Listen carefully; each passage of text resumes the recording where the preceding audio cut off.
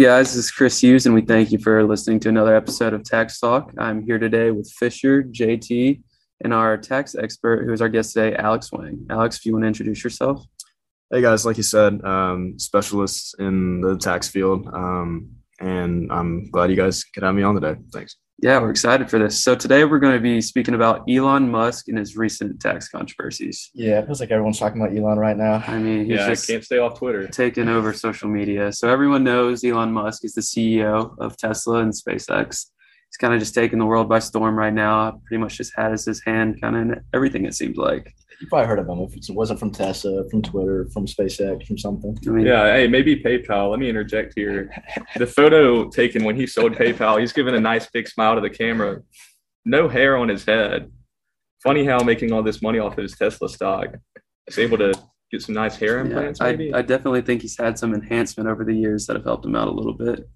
But, let's get right into it, his tweets recently. So started back a couple months ago. It seemed like he was kind of messing around with crypto and kind of getting people to buy a lot of things. But now, Dogecoin. yeah, I mean, Dogecoin. He single-handedly made that skyrocket. I mean, it's insane that a man, just someone of that figure, can just alter so many different things just because of the following that he has. He does the same thing with Tesla. Yeah. It's part of the worry that some people have and the volatility. So recently, he's been going back and forth with people such as Bernie Sanders on Twitter, essentially over his Tesla stock and how that should be handled. And even recently, he went head-to-head with the UN guy, attempting to think that he could solve world hunger. So Elon's just kind of been all over the place, and really excited being able to deep dive into some of his more stuff today. So we're going to get started talking about his Tesla salary and kind of what all he's involved in with there, if someone wants to take it. Yeah, so I guess I'll kick it off here. Elon's not actually paid a cash salary. All of his compensation is tied to stock options. So back in 2012, he signed an agreement with the Tesla board of directors with certain goals that he needed to reach along the way. And at each goal, he would be awarded about 2.5 million stock options with the strike price. I would say that was a good investment back in the day. Yeah, I mean, the strike price was only like $6.25, if I'm remembering right. It's like, what, 1,000? Yeah, now? 1,000 plus at this point. So a huge gain on his part. So, of course, he hit all of those goals along the way. So he's got a ton of stock options on his hands right now, but they're actually going to expire next summer. And due to a few SEC regulations, he needs to start exercising them very soon. Otherwise, they're going to expire and he'll collect nothing on them. So due to the complex nature of these options, we decided to get our guest here, Alex, to come explain a little bit more in depth about how these options are going to be taxed. Yeah, thanks, Fisher. So basically what there is two types of stock options, non-qualified and incentive. So in Elon's case, it's going to be non-qualified. So we kind of look towards the Internal Revenue Code and the Treasury regulations for a little bit more guidance on how this is taxed. So Regulation 1.83-7A says if there's granted to an employee or independent contractor, beneficiary thereof, in connection with the performances of service, an option to which a certain IRC code section applies, then the section 83A of the IRC code shall apply to such grant if the option has a readily ascertainable fair market value at the time the option is granted.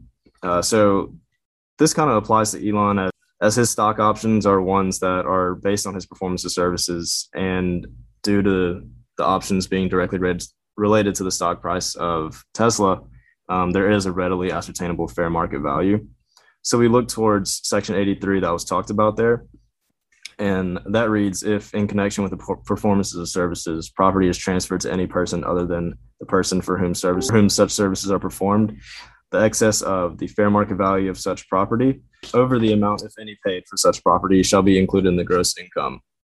So what this regulation in IRC code section is saying is that it's the gain on these stock options is basically going to be taxed at his ordinary income rates.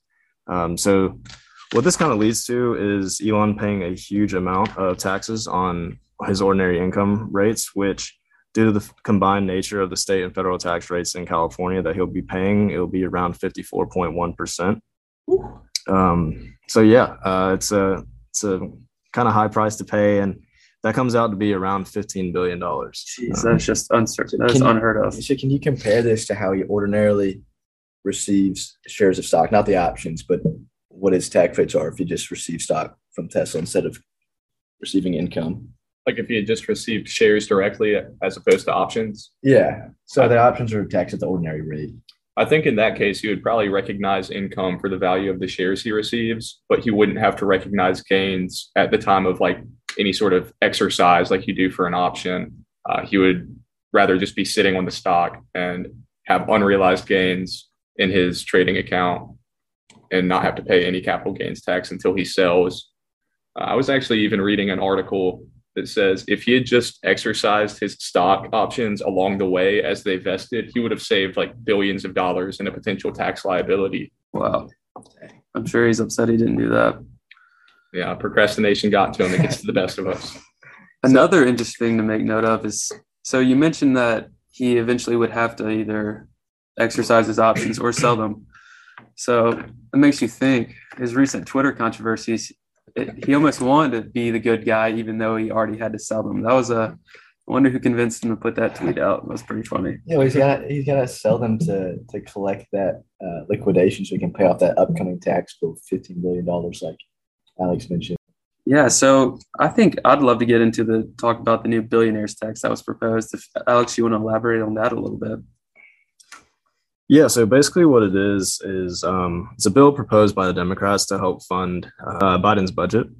So as we know, the vast majority of Americans pay tax on earned income, but most billionaires have their wealth tied up in the company stock. So they'll only have to pay their tax if they sell. So that's kind of what they talked about earlier. So I guess you can kind of understand why Elon's getting frustrated a little bit on Twitter, because it's almost as if they're being targeted a little bit just because they make it a substantial amount of money compared to the average American. So I can see why that would upset him a little bit. But Elon's like especially in the target hairs of these politicians because, like we mentioned earlier, he receives income in shares normally. So he only has to pay the capital gains rate and doesn't have to pay taxes unless he actually sells his shares of stock. Wow. Yeah, So, I mean, he's really come under fire recently due to the ProPublica leaks earlier in 2021, where they revealed his effective tax rate, not based on his income, but based on his wealth growth. And it came out to really only around 3.75%, which is significantly lower than an ordinary American might be paying. So that kind of put him in the spotlight. And then he couldn't quite help himself from getting on Twitter and stirring the pot a little bit. He's obviously not happy about the wealth tax. Well, it's like the funny thing is that it seems like the overall majority of people love Elon, but the government he's kind of upsetting him right now, we'll say. Yeah, I mean, he did try to clap back at Bernie. Yeah, so basically a little deeper dive into what this billionaires tax will do. So it targets people that are making over $100 million per year or have a net worth of over $1 billion. And what it specifically does is that it targets unrealized capital gains. So again, I'll kind of point a little bit towards the Internal Revenue Code. Section 1001 talks a little bit about the computation of gain or loss, and it specifically reads the gain from the sale or other disposition of property shall be the excess of the amount realized therefrom over the adjusted basis provided in section 1011 for determining gain, and the loss shall be the excess of the adjusted basis provided in such section for determining loss over the amount realized. And then 1001B goes on to talk a little bit about the amount realized, saying that it comes from the sale or the disposition of property. So you can kind of see how this goes against what the Internal Revenue Code reads. If you're paying taxes on unrealized capital gains, you're paying taxes on things that you basically haven't realized yet. Yeah, so you mentioned that only involves people that make over $100 million a year. Do you think that'll ever come to the point where just average everyday citizens will catch that tax eventually? Well, it's an interesting question. I personally don't think so, but I mean, obviously you never know. I just think that they're targeting these high income earners right now, just because that's going to be the ones that are most effective towards generating a higher amount of tax income to help. Do you think involvement in the market is going to go down because of this new tax with these high level individuals? These are hard questions. Yeah, I mean, it's tough to say. I mean, a lot of these guys, they're just incentivized to make money and make money and make money. So, I mean, what's to say that an additional tax isn't going to incentivize them to just make even more money to overcome it? That's true. But where else would they put their money?